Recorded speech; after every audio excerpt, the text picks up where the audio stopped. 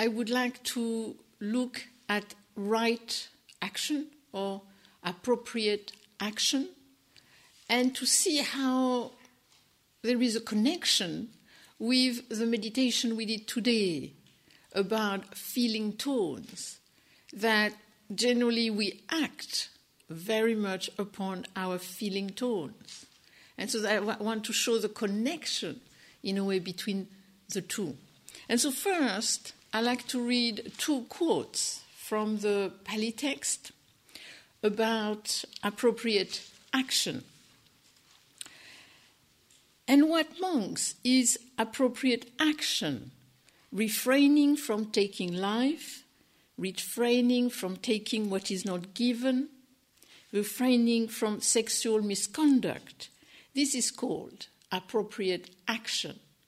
So, this is, in a way, the basic precepts, the basic ethics: do not kill, do not steal, do not perform sexual misconduct. But what I found interesting is the next quote, which, in a way, extends a little from the first one. And it really shows again that the Buddha doesn't see the precepts as ruled in a legalistic way, but very much in a situationist way. And so that's what he says. Here, monks, a noble disciple gives up the destruction of life and abstains from it. By abstaining from the destruction of life, the noble disciple gives to numberless beings freedom from fear, freedom from hostility, and freedom from oppression. So what he's pointing out is, by me not being aggressive, then actually I free others from my aggression. So they're not going to live in, because you might aggress somebody and then that has also its repercussion. It's kind of like a wave. And then people will be afraid of you. So it's kind of like feeds itself and has repercussion more than the act itself nearly. But then he further says, and by giving to numberless beings freedom from fear, hostility, and oppression, he himself will enjoy also a wide freedom from fear, hostility, and oppression. And often you have this, I find in the Buddha's teaching, this reciprocity, that you do something for others, but not only for others, because in a way it will also benefit yourself. So this appropriate action, in a way it works at different levels of benefiting myself, other, and myself again. So to me, to see this important point, in a way, if I am not aggressive, I am not going to create a climate of fear. And then myself, I will not be fearful. This is kind of an interesting link. And so, in a way, looking at the three that are mentioned in the first quote about appropriate action being not killing, not stealing, no sexual misconduct. But if we look, when there is killing, when there is violence, generally why do we want to kill somebody? Why are we violent, aggressive towards somebody? Generally because we experience an unpleasant feeling in contact with that person or what that person represents. I mean, a very simple example, a mosquito. You feel the bite and tack. You know, and it's kind of like immediate. You feel it's kind of like, and that's it. Or even if you have a kind of a fly, you have a fly, tack. It's kind of nearly immediate. And in a way, it's kind of like a training not to do that. Because it's painful, I get rid of it. And so in a way to see that before the action, in a way you have the feeling tone. And that often that's what we do, we react to the feeling tone. But what is also interesting with that one is in a way you could have a pleasant and unpleasant feeling tone together, which would create that you would kill somebody. That's what I saw recently. I was just weird. I was watching TV a little idly, and then suddenly there was this program on these men in France who kill their wife because of their passion. It's called a passionate killing, and seemingly kind of exonerate you a little because you do it in the passion. And what was weird is that these men loved their wife, but they killed them because in a way they loved too much, but at the same time they were beating them up out of their love, I presume.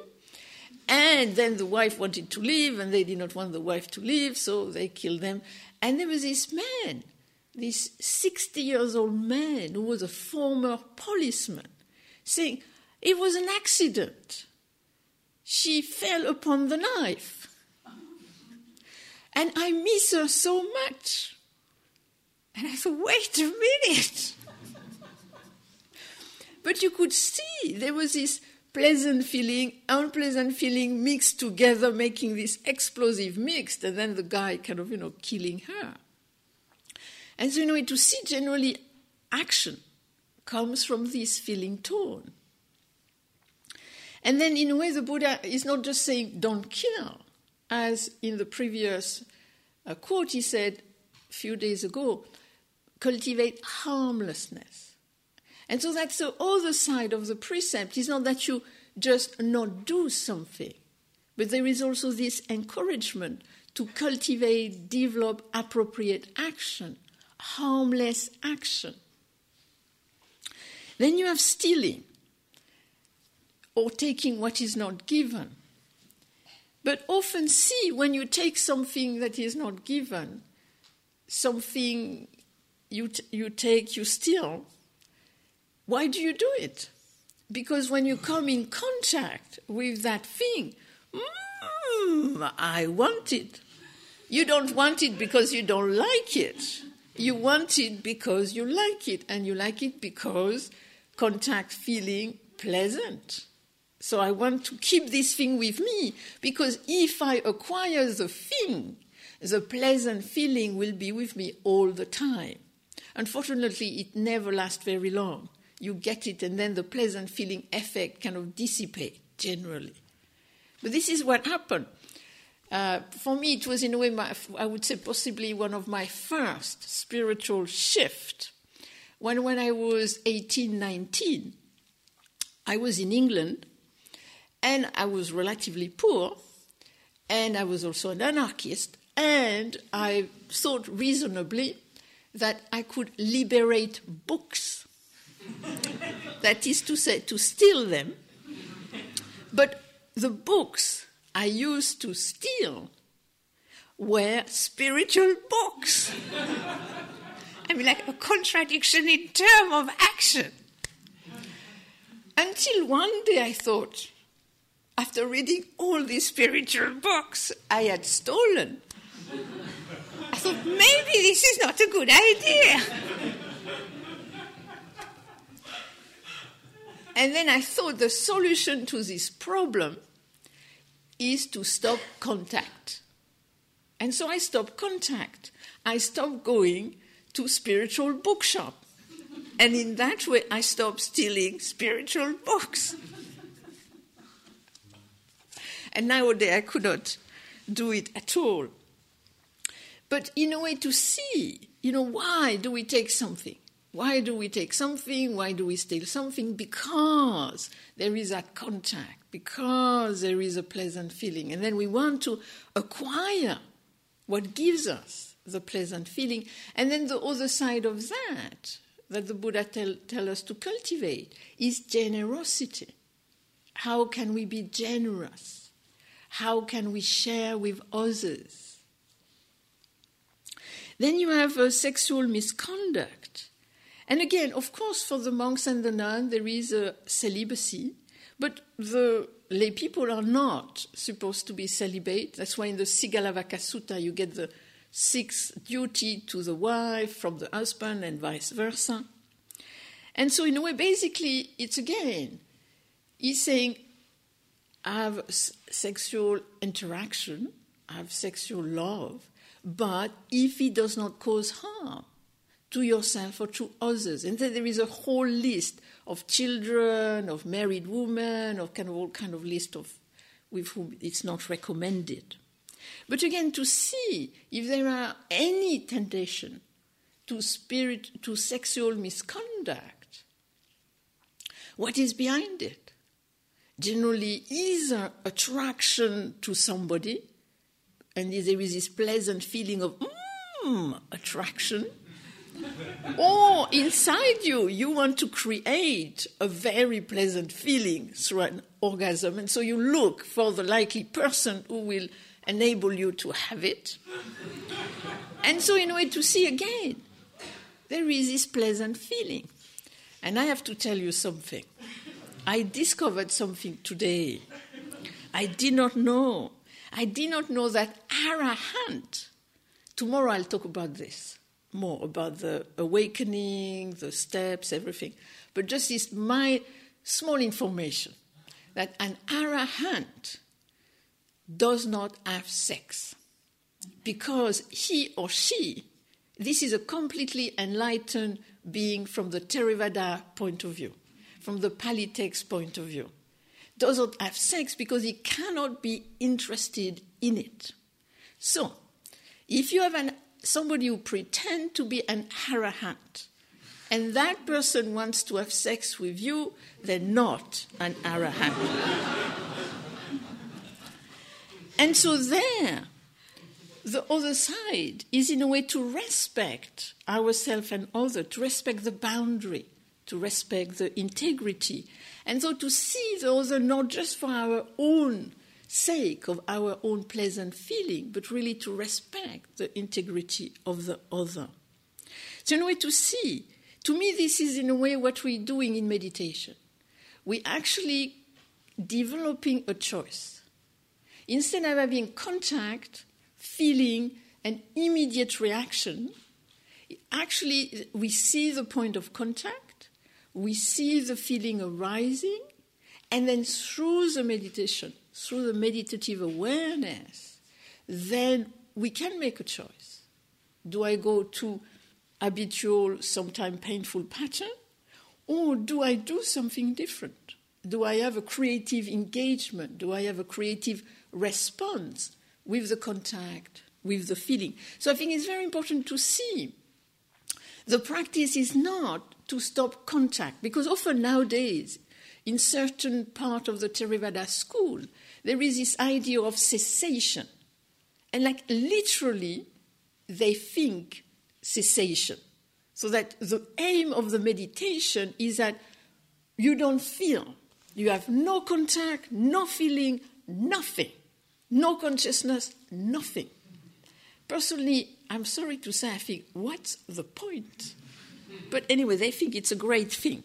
So I would say I will agree to disagree with them on that point. So personally, I don't think it's a question of having no contact or having no feeling, but the difference with an habitual reaction to a creative response. And I think that's what appropriate action is about, is a creative response upon contact and feeling in terms of internal condition and outside condition. So then now I would like to explore a little these feeling tones that you might have found or not found today. I don't know.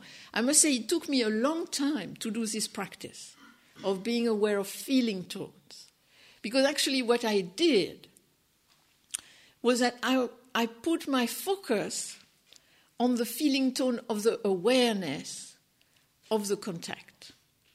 So instead of being aware of the sensation of the air coming in and out and what is the feeling tone of that, I put the focus on the awareness of the breath. And the feeling, and that too has a feeling tone. But generally, the feeling tone of the awareness is neutral. And so I would spend my time trying to find something that did not seem to be there, because it was relatively neutral. I have to point out that Stephen doesn't believe in neutral feelings, but I am a great fan of neutral feelings. So just this is to show that. But over time I understood, and now I can see, there is in a way the different level, everything gives a feeling tone to us. Every contact, that it be a contact of awareness, a contact of sound, whatever, has a feeling tone. And so pleasant feeling tone, what do we do? When we experience a pleasant feeling tone, that it be a material pleasant feeling tone, a spiritual pleasant feeling tone, a philosophical pleasant feeling tone. We can have pleasant feeling tone in contact with many different things, internal, external. Generally, we want more. We want it to continue. We want it to repeat itself. I mean, it's like you have a nice meal. You want to go back to the same place. You want to have the same meal. Before I came on this retreat, I bought a little bag of cherries, English cherries. And yesterday I finished them. I gave the last 2 to Stephen. I felt very saintly. And as soon as, I put the 2 cherries for him on the table, we had eaten them together before, the thought immediately arose, I should have bought 2 bags. And then I thought, no need. I bought 1 bag, I enjoyed it, now it's finished. But it's interesting. Generally, we want more. This is a thing with pleasant feeling. We want them to continue. We want to repeat them. We want more of them. And then what we have to see, that also what we do with pleasant, is sometimes we grasp at the image of what would be pleasant. And I think that's kind of, like that you grasp at something that is pleasant, I think it's fair enough. But that you grasp at the image at something that does not exist, but would be so pleasant if it existed, then that is problematic. Because then you compare it to right now, which is not pleasant, because if it was like that, it would be so pleasant. And often we do this with meditation. So you're about 55 of you, and I would think that a lot of the time we have 110 meditators here. We have the real one, and next to that one there is the ideal one. And the ideal one has no thought, no pain, and is floating a little above. And then compared to that one, the real one doesn't come up to scratch. And then you feel, this is not working. But there is no ideal meditator. There's just the one who is sitting here. There is just the one who is trying the best he or she can. And so to be careful when we do this, when we grasp at something that could be pleasant, that is not here, and then use that to compare it to what is going on. It doesn't mean you cannot hope, of course, for things and work for them, but notice, in a way, the pain that it can bring, the frustration that can bring. Then you have, in a way, what I would call the comparing mind. If only mind. If only she taught better, I could meditate better. If only it did not rain, I could really walk. If only. And that if only, again, that comparing mind is, again, not making us appreciate what is there. Back to that contentment. How can we appreciate what we have instead of, in a way, looking for something else? I'm not saying we should not transform things, but I think a lot of the time we're away from here, which then takes us away from what is pleasant, right here, right now. What can I enjoy? And so I would say the awareness is to know fully what is pleasant now. I think this is, the Buddha did not say you must not have pleasant feeling. He said be aware of pleasant feeling. And I think it's very important to be aware of pleasant feeling when you have them. But without grasping at them, but really appreciating, now I am fine. Now I am peaceful. Now I am joyful. Now I am compassionate, or whatever it might be, to really know it. And at the time knowing this is not going to last. At some point it will change into something else.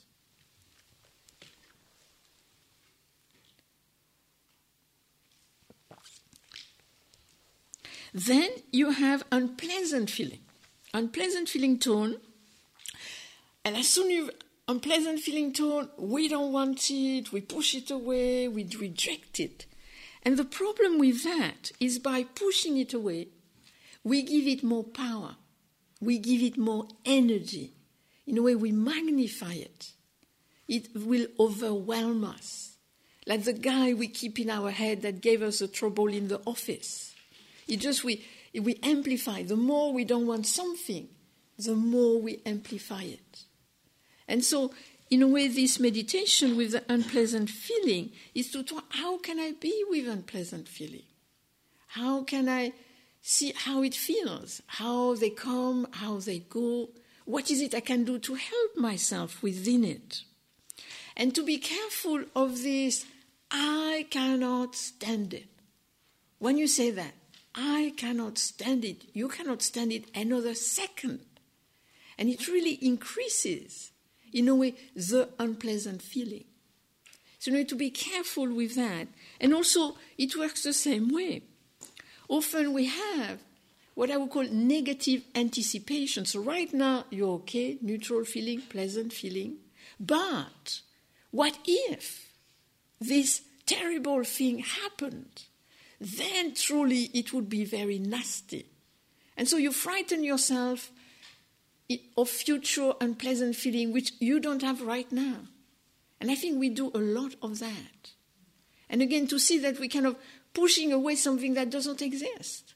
But by pushing it away in abstraction, we give it more power. This is a problem. We give it more power. And so in a way to see that any unpleasant feeling is impermanent, is conditioned. And so to try to kind of see a little more, how can I creatively engage with them? What is a trigger? What is a contributing factor? How can I be with this feeling? Once I was teaching in Sweden, and I had a sciatica at the time, and I was teaching Zen style. So we sat 30 minutes, then we walked 10 minutes, and again sat 30 minutes. So we do the walking, and then I sit, and I have to do the bell. And I sit, and I have this pain, but it was amazing. It was so painful. It was hot. It was throbbing. It was so painful. But I had to stay there 30 minutes. I was the one ringing the bell. I could not leave them. And so I had two choices. Either to say, this is unpleasant, this is awful, this is terrible, how am I going to stand this for 30 minutes? And then the 30 minutes seeming to be like a year or 1,000 years. And instead of that, I used a creative awareness. And I went inside the sensation. And it was this kind of explosion, burning, shifting. But by doing that, being so focused on it, actually, it was painful, but it was fine. And the time passed really fast because I was so focused and not thinking of anything else. But focused in a way I did not exaggerate. I did not proliferate. And then at the end of the sitting, I rang the bell and I went to take some painkiller and that it would pass. It doesn't mean, I think we have to be careful. Being aware of unpleasant feeling doesn't mean we don't do anything and we just sit there, unpleasant. No, we do something if we can. And in a book which I would recommend if you have physical pain, which is a book by Darlene Cohen, a Zen teacher in America, And the book is called Finding the Joy in the Heart of Pain. So now it has a different title, but still the same author. And she suddenly had, 40 years old, rheumatoid arthritis. And then she became very disabled and in great pain. And she described sometimes being so incapacitated that she could not move. And then she would just sit on the bed. But then she would meditate. And then she would try to be aware of every single thing in that room, inside and outside. And she said she would discover a world, the world of light, the world of sound, the world of shapes, that she had never seen before in that room. And she said she would have kind of, in a way, amazing experience doing that exercise. And so I think, of course, we don't wish to have unpleasant experience, but I think the meditative awareness can really help us to be differently, to have a creative response to unpleasant feeling. Then you have the neutral feeling.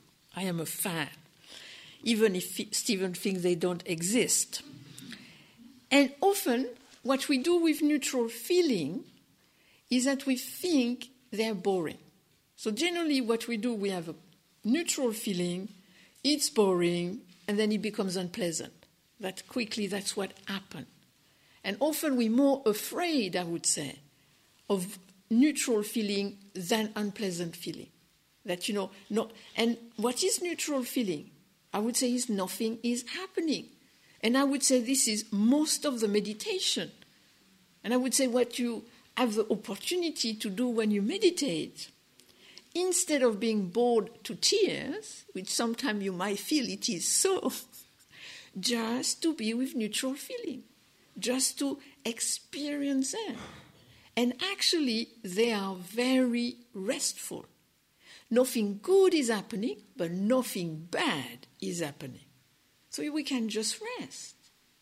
And there is this interesting passage actually said by a nun, a Buddhist nun at the time of the Buddha, and which, because it was appropriate, it was recorded in the sutta. And the nun says, as long as a pleasant feeling is pleasant, as long as a pleasant feeling continues, it is pleasant. When it stops, it becomes unpleasant. As long as an unpleasant feeling continues, it is unpleasant. When the unpleasant feeling stops, it becomes pleasant. And often we experience this. You have a pain in your stomach for maybe 2-3 weeks, and then it stops, and you're so conscious that your stomach is fine. Oh, it's fine. Oh, it's great. And then after a week you forget that your stomach is fine. And because the pain stops, and then it's pleasant not to have the pain. But the last one is interesting. If one does not understand neutral feelings, it is unpleasant. If one understands neutral feeling, it is pleasant. And I think actually neutral feeling is a little the base for equanimity. And so to me, what we learn through meditation process to be more in tune with neutral feeling is that it makes us more aware of what I would call the baseline. You see, I think we have all, it seems to me, an imaginary baseline of feeling tone. And the society too kind of impress on us that there is a certain baseline. And I would say generally what we encourage to have is a baseline of pleasant feeling 5.5 on 10. So anything under 5.5 becomes unpleasant. It's quite a lot. But if the baseline is neutral, we go up and we go down. And to me, this is why it's so important to be more aware of a neutral to just see this is a baseline, not this mythical, pleasant feeling which should be there most of the time. No, I would say most of the time it's relatively neutral, then we go up, then we go down. Then I wanted to say just a few words about feeling sensation, emotional sensation, because I just said very few words this morning as an aside that this was also more like a modern take, a little my take on this meditation. And I find it's an interesting meditation to do time to time, not when you have intense feeling or emotion, because then it makes too much intensity. But time to time, especially in meditation when it's a little less intense, to be aware, how do I feel my feelings, emotional feeling in the body? And often we feel it in the heart, in the solar plexus, in the belly. Someone was telling me he used to feel them in his neck, but whatever the place. And to go to the place and try to be with the feeling sensation differently. Because generally we have an immediate reaction. I have a feeling sensation, straight away I give it a name, then I give it a meaning, then I tie it up with some story in the past and in the future, and actually I go away very far from the feeling itself. How does it feel, what I am feeling right now, instead of going into the abstraction of it? And what you might have experienced here, if you looked a little at it, is that I presume for most of you, there is nothing. And then you might have worried, I don't have any feelings. I must have feelings. This is one of the credo of our psychological society. We must have strong feelings. But to me, what it revealed to me, this meditation, is most of the time we have a pretty neutral emotional sensation. Not much is going on. Not because we are unfeeling, but because not much is happening. If something happens, yes, we get, we love somebody, then we feel something. We hate somebody, we feel something. But a lot of the time, it's fairly restful, and we can just rest in that.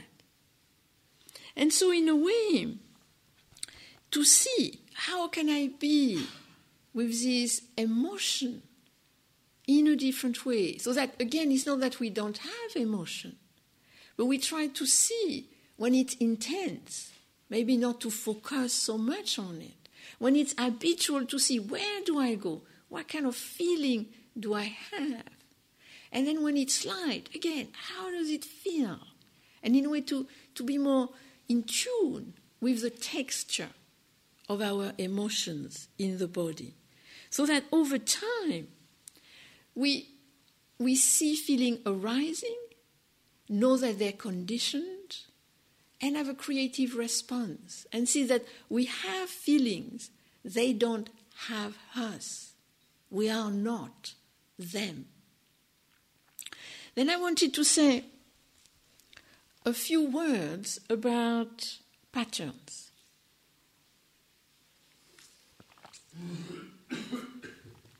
Emotional patterns. And I think this, I talk a little about mental patterns, and I think there is physical patterns, relationship patterns, but just today looking a little at emotional patterns.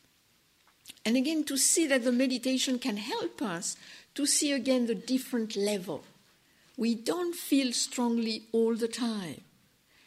We can have light, emotional, habitual, or intense. And I think, for example, if we take fear, I think it's very important to see that emotions are functions of the human being. And when we're doing meditation, we're not trying to stop having emotions. But we're trying not to be caught and overwhelmed. And I would say destabilized, which would lead then to inappropriate action by our emotions. And so, for example, if we take fear, fear is a survival mechanism. Fear is just telling us, be careful. I mean, this is kind of evolution. As develop this very good emotion. It's intense. We're paralyzed. This is kind of fight or flight or paralyzed. We're afraid.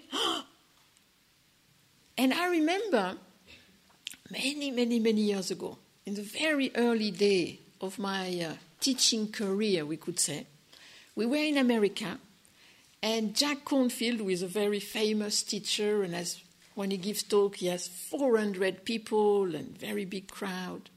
And so he offered Stephen and myself to say a few things about our forthcoming retreat. So it was very kind of him, to a little publicity. And so I was going to start to say something, and suddenly I froze. I could not utter a word. And I could not utter a word because there was this intense fear. And the fear was saying, 400 people, how can you speak in front of 400 people? You have never done it. And I could not speak. So much so that Stephen had to take over, and he kind of, took care of it. And after, I really felt bad because I thought, I did not represent women well. I am a feminist. How could I let the side down? And then I thought, but what's the matter with 400 people? I mean, they're just people. If you say something stupid, you say something stupid. So be it. You're not going to die of it. And from that moment on, I decided I would not be afraid when I did public speaking. And what was funny is that just 2 weeks later, back in England at the time, somebody said, somebody kind of broke a leg, can you replace her? And there is going to be about 2,000 people you have to speak to. And I said, of course I'll do it. So I went, and I did it. And then at the end of it, I said to my friend, I have never spoken in front of 2,000 people. And then he had two emotions. The first one was, it could have been awful, and the next one, it was okay. And so, to see, yes, fear, but to see we feel fear because we're afraid of something. And I think the practice tomorrow might help us to ask, is there something really to be frightened of?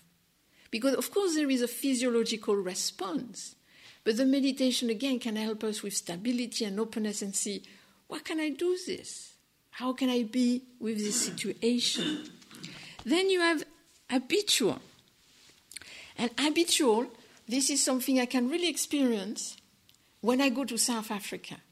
You go to South Africa and you're like this a lot of the time. You read the papers, people talk to you about people being stabbed, robbed. I mean, it's kind of lots of people have bad experiences there, especially the people living there. And so what is interesting is you really see that if you, with somebody who is afraid, you become afraid too. And to see fear is contagious. And that's where I thought, do I want to be contagious? Do I want to give my fear to somebody else? That's the first question. And the second one is to see that if you are with somebody who is not afraid, you're not afraid either. So anyway, to see what do we want to give to other in terms of fear, in terms of this habitual fear. And then we met this young woman who used to be very afraid, very afraid. She was living in Johannesburg, and she would not leave her house. She was so afraid until she did meditation. And she did just focusing on the breath. And within 2 months, her fear had gone down. And then the only thing she had to do is to do meditation on the breath for 10 minutes. If she had to go out, then the fear would go down, and then she would go out. And then she would be careful, of course. And then she would come back, and so far, she has not had any trouble. I also have never had any trouble. Then you have fear when it's light. And fear when it's light, it's interesting the physiological effect it has. And then how it can make us spin so that we quickly go into intense fear. And a good example is a near accident. You have a crossroad, you're going this way, you're so used to go this way, so you just drive generally relatively fast, and suddenly a car comes, and you just avoid it by an inch. And on the moment, you're not afraid. You just do whatever is needed. And after you, I nearly had an accident.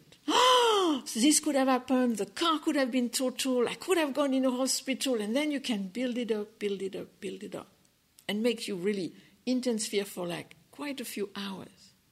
Or you can really be with the fear. How does it feel? And not do anything with it. Not grasp at it, not proliferate, exaggerate, just how does it feel? I survived. I am still alive. I am not dead yet. But I will be more careful at this crossroad in the future. And then slowly what we can see, it just go down. If we don't feed it, it just go down and just become just this kind of light function. So in a way, with the meditative awareness, with the practice to see, trying to be aware of the feeling tone, trying to be aware of the feeling sensation, trying to be aware of our emotional patterns, and also to see their impact on appropriate action and how that can really help us toward this cultivation of appropriate action. So that's what I want to say today. Are there any questions or comments?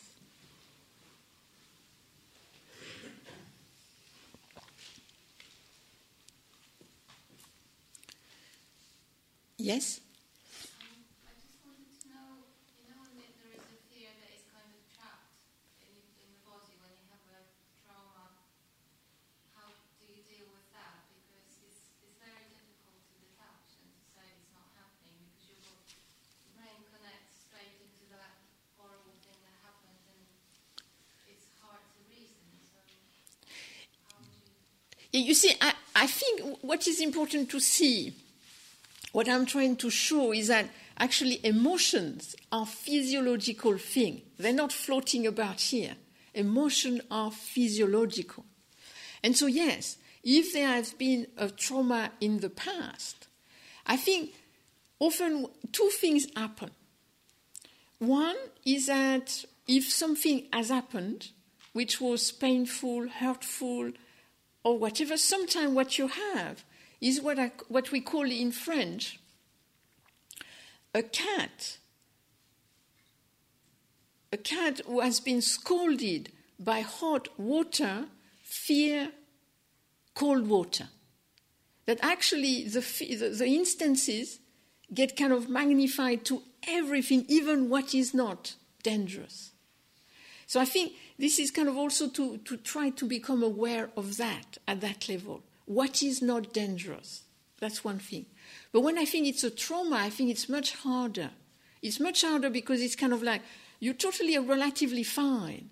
And then it might just be a movement, it might just be a sound, it might just be an image, and it takes you back there. And it's kind of like you are there. And so I think is actually, of course, there is, I would always recommend, there are trauma therapy and things which can help. But I think in terms of the meditation, is to try to see that it comes generally upon contact. It doesn't come all the time, but there is certain trigger. Also, if you are tired, stressed, it might more be trigger point.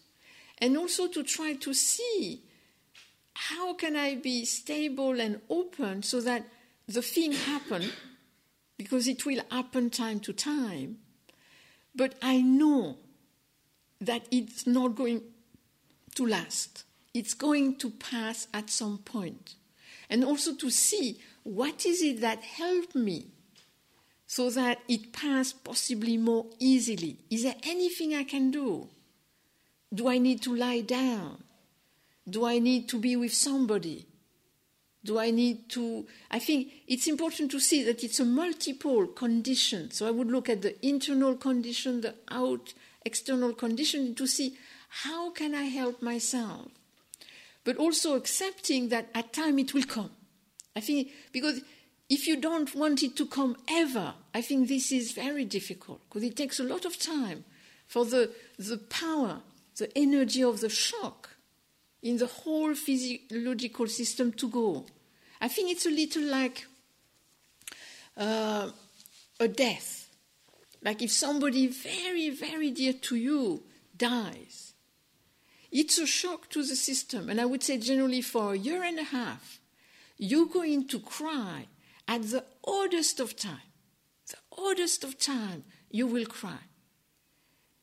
And it will last generally a year and a half. And then it will pass. But I think we need to accept that for a year and a half, we will be sensitive in that way because of that loss, because of that shock. So I think it's part acceptance, part being with, and part helping ourselves. We're trying to find certain positive conditions which can help us to with it. But yes, I would not say with the mind, with just rationally, I would not say no. Just to tell yourself, I am okay. You're not okay. You're feeling these things. It's kind of, it's unpleasant. It's intense. Yes, indeed. Yes? You were saying that with a physical pain, to go into it, explore it. What about an emotional pain, any sort of pain, like meditating and, thinking about feeling, lonely or jealous or, how not to get the storyline running? Are you saying to go into the feeling rather than going into the story of that pain?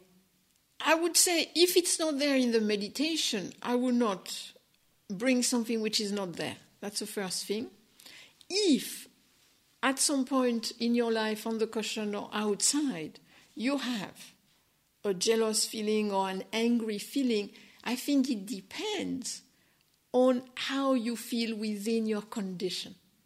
Because you see, when I had that pain, I was on a meditation retreat, and I would say I had a fairly good, even though I was in pain, I had a fairly good, what I would call power of concentration and power of inquiry.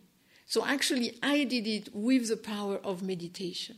So I think if you don't have the power of meditation, if you go into it, it will become more intense. And then it's better to have the focus somewhere else. And I think it's the same with intense feeling. If you have the power of meditation and inquiry, what I call the power of creative awareness at that moment, to go into it, yes, can transform it. But if you don't have the power at that moment because you are tired, you are ill, or you are stressed, then I would generally not focus. I would just kind of be aware of it, but focus on something a bit wider, a bit more spacious. And when the intensity has a bit gone down, then I might kind of look at what is a story, what is a condition, what is a feeling. So I think it really depends on the internal and external conditions. Yes? I'm quite interested in the idea of why we tend to intensify fear.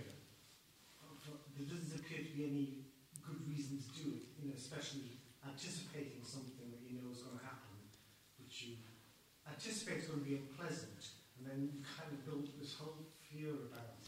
Just wonder if you can't make a conclusion as to why.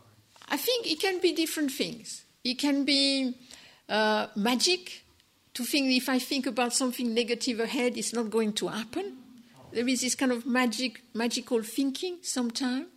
Also, I think sometimes is being too much into just it's not so much the fear, it's anticipation. Sometimes we have the tendency to be too much ahead of ourselves. I think this is a fairly common pattern. So by being too, and then it can stick to any fear or whatever it might be.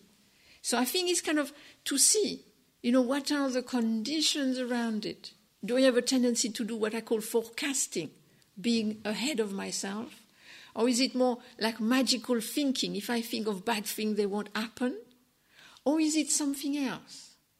I think it's kind of to see, I am forecasting. Then just, okay, right now, I am okay. So also to see, how does it work? I think forecasting would be something I do a lot.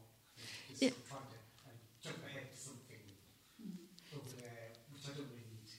Yeah, so it's kind of just saying, forecasting. Do I need to do it now? Maybe not.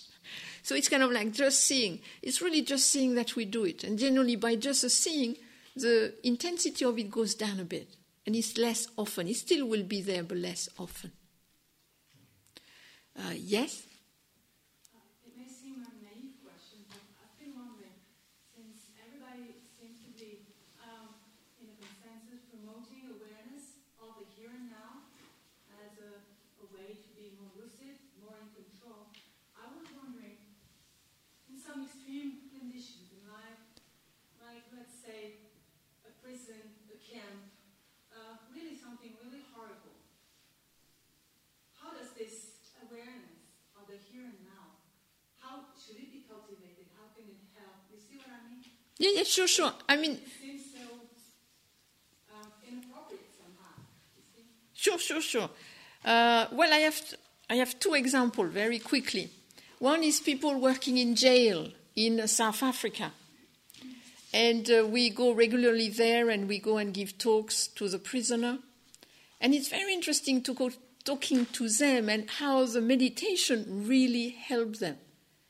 Really help them to be with themselves in such a different way. That you see, I think it's very important to see the meditation is not just about being here and now. It's being here and now with stability and openness, quietness and clarity. So it's not the here and now which is the most important, is the quietness and clarity. And so often what happens with the people in jail, often also are addicts. They do the meditation and they say, I never knew I could experience a feeling of peace. I never knew I could have compassionate intention toward others. So they experience themselves in the moment differently. Another example very fast is of this young man called Noah Levine, which now is teaching meditation. And he used to be alcohol, drug addict, stealing, beating people up, everything. Although his father is one of the great spiritual teachers in America. But that's another story.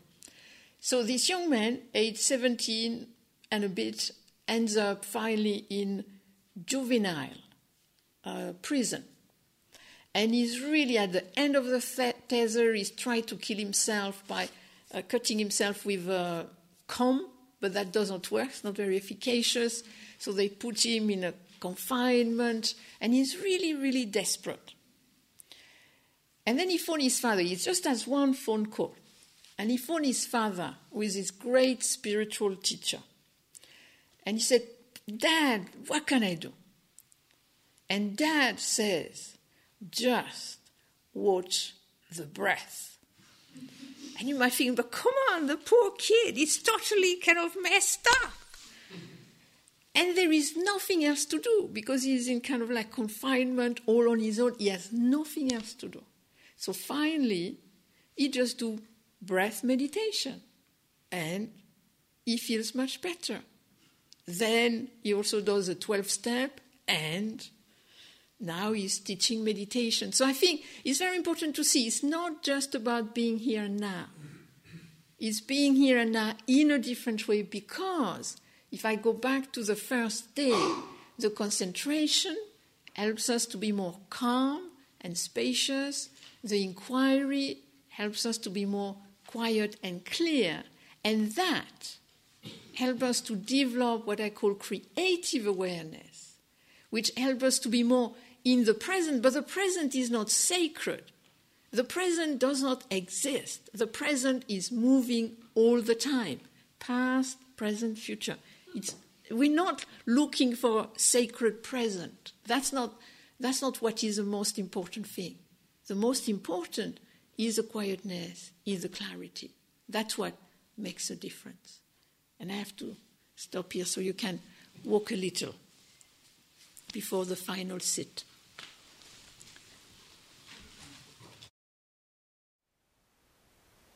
Thank you for listening.